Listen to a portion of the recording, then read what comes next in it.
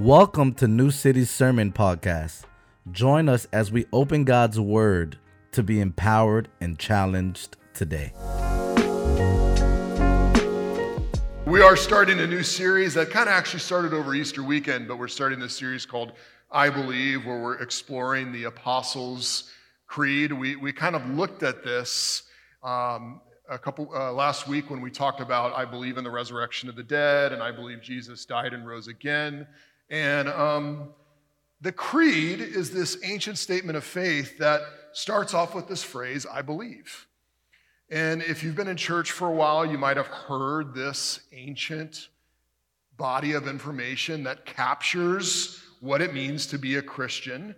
But even as we get into it and we talk about belief today, we're going to examine just that phrase, I believe, which appears 3 times in the Apostles' Creed.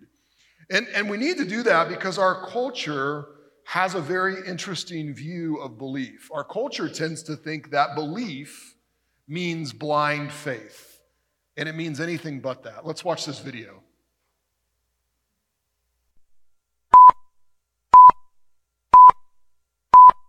Honestly never stops being hilarious when religious people all of a sudden start asking for evidence. If there were any evidence of Mary's existence at all, your religion wouldn't be a religion. It would just be historical fact.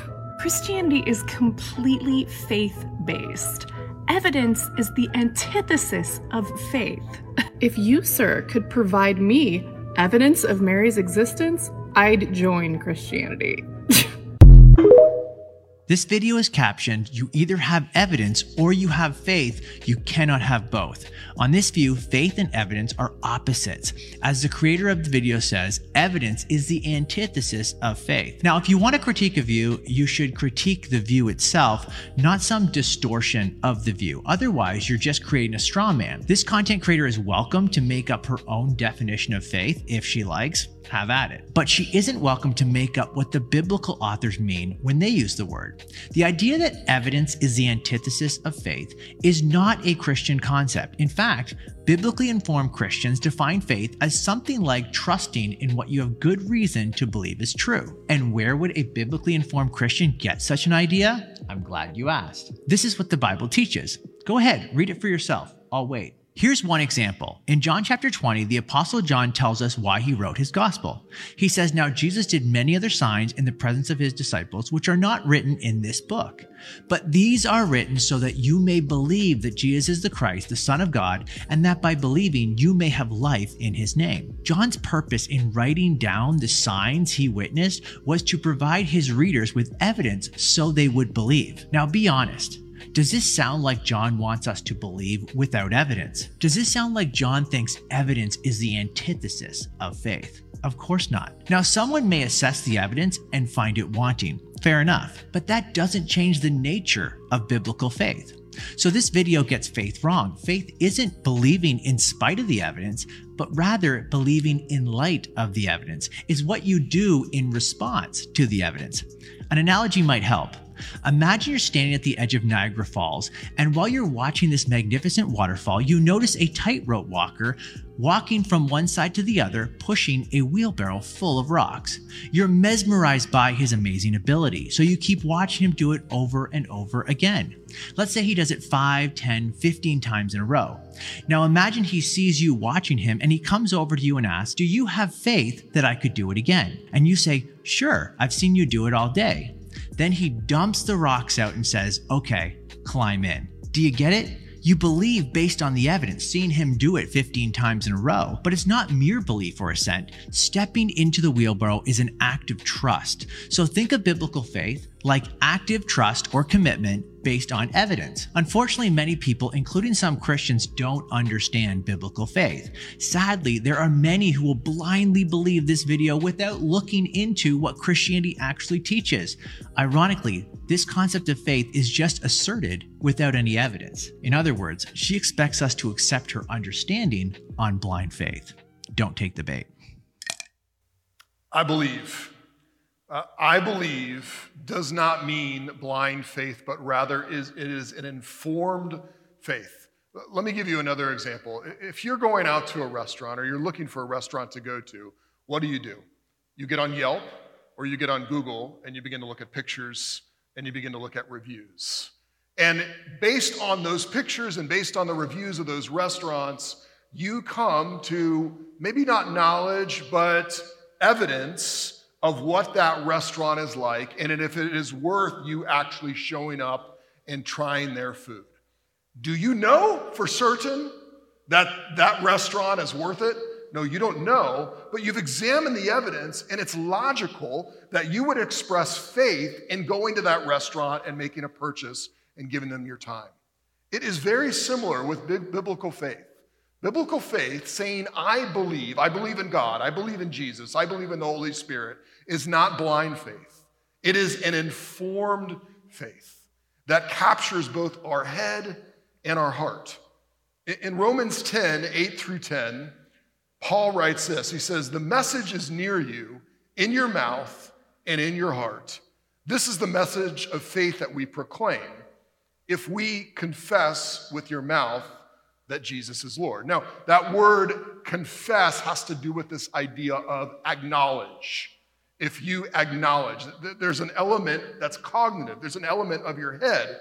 Acknowledge has the word know in it. So you believe in your head that Jesus is Lord. But then it also says this, and you believe in your heart that God raised him from the dead, you will be saved. One believes with the heart, resulting in righteousness, and one confesses with the mouth, resulting in salvation. Now, he said, confess with your mouth, but he also says, believe in your heart. And that word believe, I believe, means that you put your confidence in it. It's not just an ascension to a fact. It is, I will revolve my life around it. I will believe. I do believe. I believe. The Apostles' Creed starts off saying, I believe. And the word creed comes from the Latin word credo.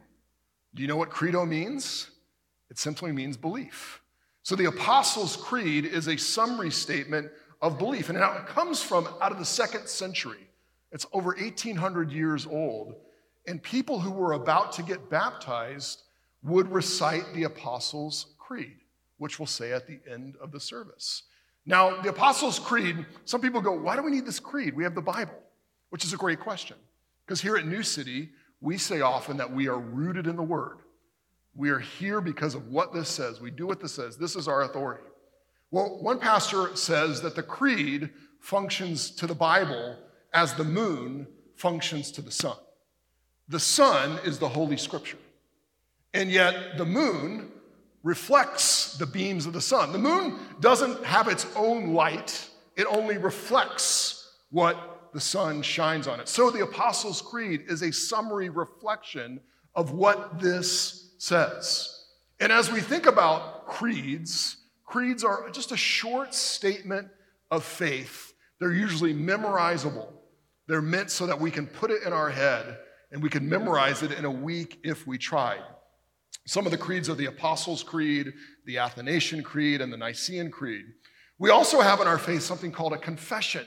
And a confession is like a really, really long creed that explains the implications of our faith.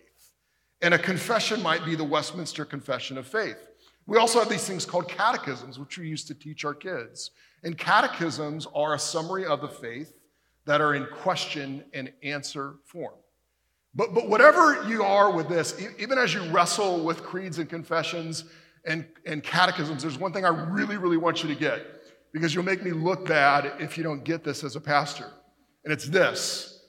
The Apostles' Creed is not the same as Apollo Creed. And I really want you to get that, because if you don't get that, then everyone here is going to leave the church and no one's going to understand. Huge difference between Apostles' Creed and Apollo Creed. So that's what it means to believe. But as we talk about this, I believe in Jesus Christ, as we talk about I believe in God the Father, I believe in the Holy Spirit, what happens when we say I believe together? What happens? Well, as we say I believe, and as we recite the creed together, it roots us. It also forms us. And lastly, it unites us. So let's explore those three things. First, when we say I believe, it roots us. In 2 Timothy chapter 1, verse 13 through 14, Paul writes to Timothy, who's a young pastor, and Paul says this: hold on to the pattern of sound teaching that you have heard from me, Timothy, in the faith and love that are in Christ Jesus. Guard the good deposit through the Holy Spirit who lives in us. Now, when Paul says the word sound teaching, that word sound has to do with health. You can picture a plant that is healthy and a plant that is alive but not healthy, and you can picture the difference. Or we could even picture music that is in tune and music that is out of tune. And what Paul's telling Timothy is there is teaching that comes from Christianity that is true and healthy and sound. And then there are times when people take Christianity and they distort it and they teach things that are not true, or they seem true, but they're not. One of these is the prosperity gospel that teaches as long as you love God, he will give you everything you want and make your life great and you won't have to walk through any fires. But that's simply not true, is it? That's unsound teaching. So when we say I believe, we're holding on to this sound teaching that Paul also calls a good deposit. What does that mean? Well, Timothy was not witness to the death and resurrection and ascension of Jesus. He wasn't there when the cross happened. Timothy wasn't there at the empty tomb. He wasn't there on the road to Damascus when Jesus appeared to Paul. But Paul did see the resurrected Jesus on the road to Damascus. And Jesus taught Paul who he was, and he taught Paul what the basics of the faith were. And then Paul transferred that to Timothy as a body of information, as form and fact, and said, this is our faith in Jesus Christ. This is what's true. Root yourself in it and guard it. This is a good deposit. Paul is talking about the word doctrine, about what's true that the Bible teaches about Jesus. And sometimes we hear the word doctrine and we go, you lost me. Doctrine is for dusty books. But that's not how Paul treats it. Look at even the way in this particular passage he says, hold on to the pattern of sound teaching that you have heard from me in the faith and love that are in Christ Jesus. In other words, correct teaching about Jesus is tied to the faith in Jesus and the love of Christ for us. The sacrificial, selfless love of Jesus that we saw in the cross for us is tied to correct teaching about Jesus. In other words, you can't separate doctrine from who Jesus is, and you can't separate a relationship with Jesus from what is taught about him. They go together. To even take this deeper, it's as if Paul really wants to get us to get the point. He says, guard the good deposit through the Holy Spirit who lives in us. In other words, this body of doctrine, one of the things that the Holy Spirit does is he helps us sift through what's not true and what is true about who Jesus is and about what the Christian faith embodies. See, sometimes people go, I don't need doctrine, I don't need theology, I don't need these creeds, I just have a relationship with Jesus. And listen, Jesus will meet you wherever you're at, which is why he's so good. But here Paul says part of growing in faith is not just being led moment by the Holy Spirit, but actually letting the Holy Spirit teach you about who Jesus is and guarding that so that it's not distorted. Guard the good deposit through the Holy Spirit who lives in us. There's these pastors that have a podcast called Doctrine and Devotion. And I love that because doctrine should lead us to a greater love for Jesus. And a greater love for Jesus, a devotion for Jesus, should be shaped by doctrine that's true about Jesus. So there actually are things that we're called to believe that root us as believers, that root us together. And even as we think about our children, rooting our children in these things. I think there can be a temptation as parents with everything else going around. We're wrestling with social media and bullying and things like that. And we kind of go, man, I don't have time to teach my kid the content of our faith. They'll figure it out. No, they won't. They need our help. As we root deep in who Jesus is, so they need our help to be rooted in what's true about Jesus. Even Timothy, who Paul's writing this letter to, he writes about his mother, Timothy's mother and grandmother, and how they taught him the faith. They rooted him in what was true about Jesus Christ. And here's the thing, if we don't root our kids in what's true, they are more likely to wander away because they do not know who Jesus is in reality. Trevin Wax puts it this way: the first generation knows what to do and why, which is the gospel. The second generation keeps the what, but loses the why. They lose the gospel. And the third generation loses both the what and the why. Now look, I'm not talking about shoving theology down your kids' throat. I'm not talking about beating them over the head with the Bible. I'm telling you that we need to tell our kids who Jesus is and what he's done for them. That Jesus lived the life we should have lived. He died the death we deserve to die. He rose from the dead and defeated sin and death and the devil. He ascended into heaven and he rules and reigns at the right hand of God. And he has sent the Holy Spirit to live in us so that we now have the power to live the Christian life. And one day Jesus will return and make all things new.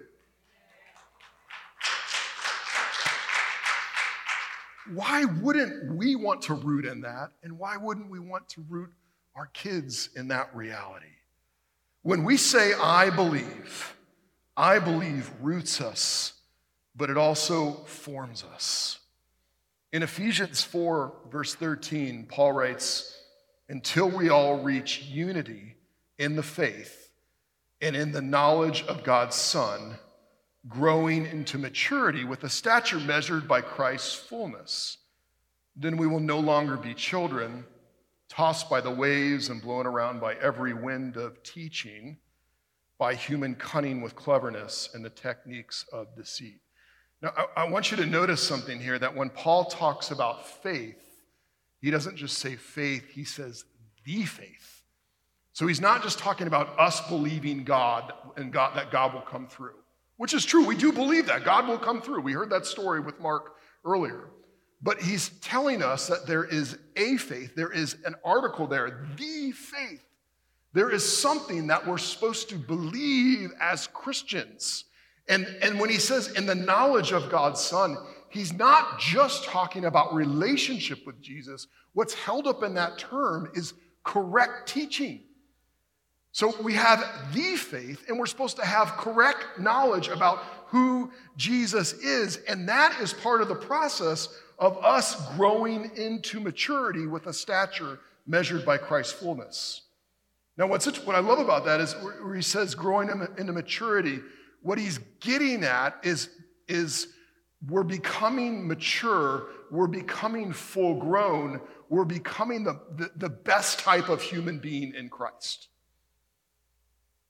There is a form that we take as we confess what we believe, which is so hard for us in this cultural moment. We talked about this several weeks ago, where the mantra we hear is not form your heart, but follow your heart, right? Whatever your heart wants must be good. And so we're not told to become more like Christ and form ourselves that way. We're told, become more you, become more me. That's what it means to be fully alive according to our culture. But Paul says, no. The most mature type of human being, the most fully alive human being is the one who's being formed into Christ, who is the greatest human being who ever lived. So what is forming your heart that you're following? Well, in our culture, there are so many creeds that people believe. YOLO, you only live once. Do it. That's a creed people believe. Love is love. That's another creed people believe. Some people say, make America great again, or the future is female. These creeds are things that people believe, and when you believe it, it forms you and forms your heart. But what about what the Apostles' Creed says? I believe in the forgiveness of sins. Man, how does that form your heart when you sin, when you fall short daily, and you remind yourself every day, I believe in the forgiveness of sins? Does that form you? What about when someone else sins against you? We're told to cut people off. Anyone that hurts us, ditch them. But if we believe in the forgiveness of sins, and that's true not just for me, but also for them. Not just for you, but everyone who is in Christ. I believe in the forgiveness of sins. What about when I despair over how evil and broken the world is, and how people are just wicked and seeming to get away with things that are murderous and treacherous? I believe Jesus will come again, and he will judge the living and the dead. Now that sobers us because we realize that we have sin in our lives as well, but we know that we are forgiven in Christ, and we know that one day Jesus will come and set things right. He will banish evil forever, and new creation will infiltrate the entire world, and evil will be no more. I believe he will come again to judge the living and the dead. What about when you're alone and you feel like you're so weak and you just can't get this Christian thing right? And there's just always this version of yourself that you think you should be, and you could just never get there. I believe in the Holy Spirit. I believe in the Holy Spirit who comes and lives inside of me. Not that I deserve God to live inside of me, but Jesus has sent the Holy Spirit to live inside me and empower me in the midst of weakness and help me get out of bed when I failed God miserably the day before, and give me the boldness I need to share my faith, even though sometimes I doubt my faith. I believe in the Holy Spirit. Or what about this? One that sobers us. I believe in Jesus Christ, who suffered under Pontius Pilate.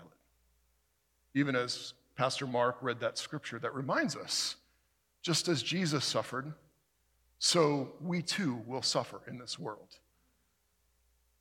But that doesn't mean something's wrong. That doesn't mean we failed at our Christian faith. It doesn't even mean God's mad at us. It forms us to be ready for suffering in the midst of a broken world. I think of one of my friends who went to a closed country to do some pastoral teaching. This guy was a pastor, and he went to a country where you're not allowed to be a Christian.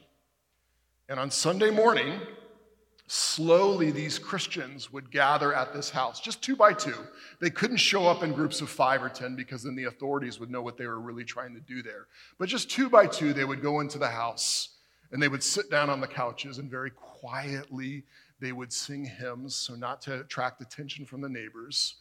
And then my friend would teach them from the Bible, but they didn't hold the Bible in their hand. They would put it on the floor by their feet. And then they would turn the TV on, and they would put on an episode of Seinfeld, but it was on pause.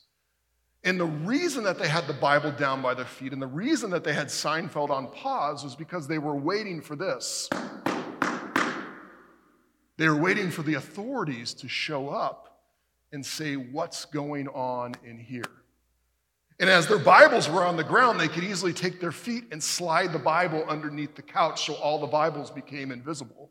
And as the door opened, they could hit play on the episode of Seinfeld, and if the authorities asked, what's going on in here?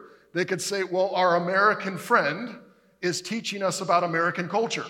Now, that had only been going on for about 5 seconds, but it was still true. It was not a lie.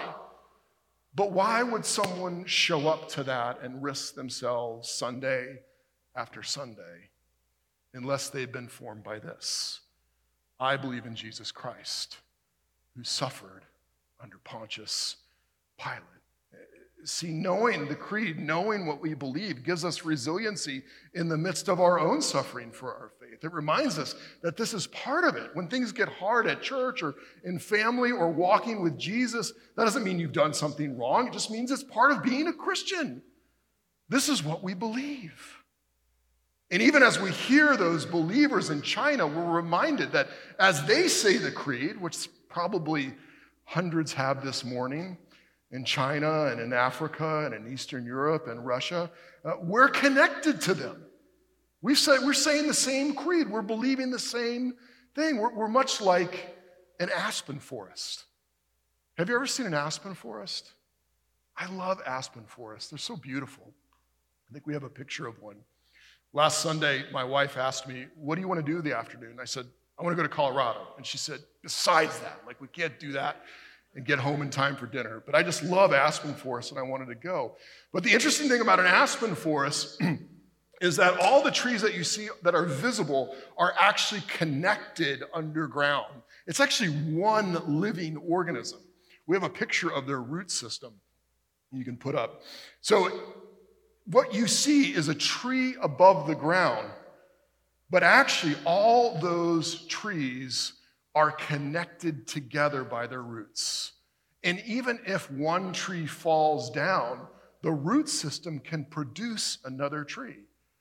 And it reminds me of us as believers connected around the world by what we believe. Now, some might be in China, some might be in Hollywood, some might be in Africa, but we are connected by Jesus Christ who gives us life. We may be in different places. Some of us might get chopped down at times, but it is what we believe and what we hold on to in faith that connects us both geographically and generationally. Because what we believe not only forms us, but it unites us. That's the last point, that what I believe, what you believe in Jesus unites us. In Ephesians 4, Paul says this, making every effort to keep the unity of the Spirit through the bond of peace. There is what? One body, and just as you were called to hope at your calling,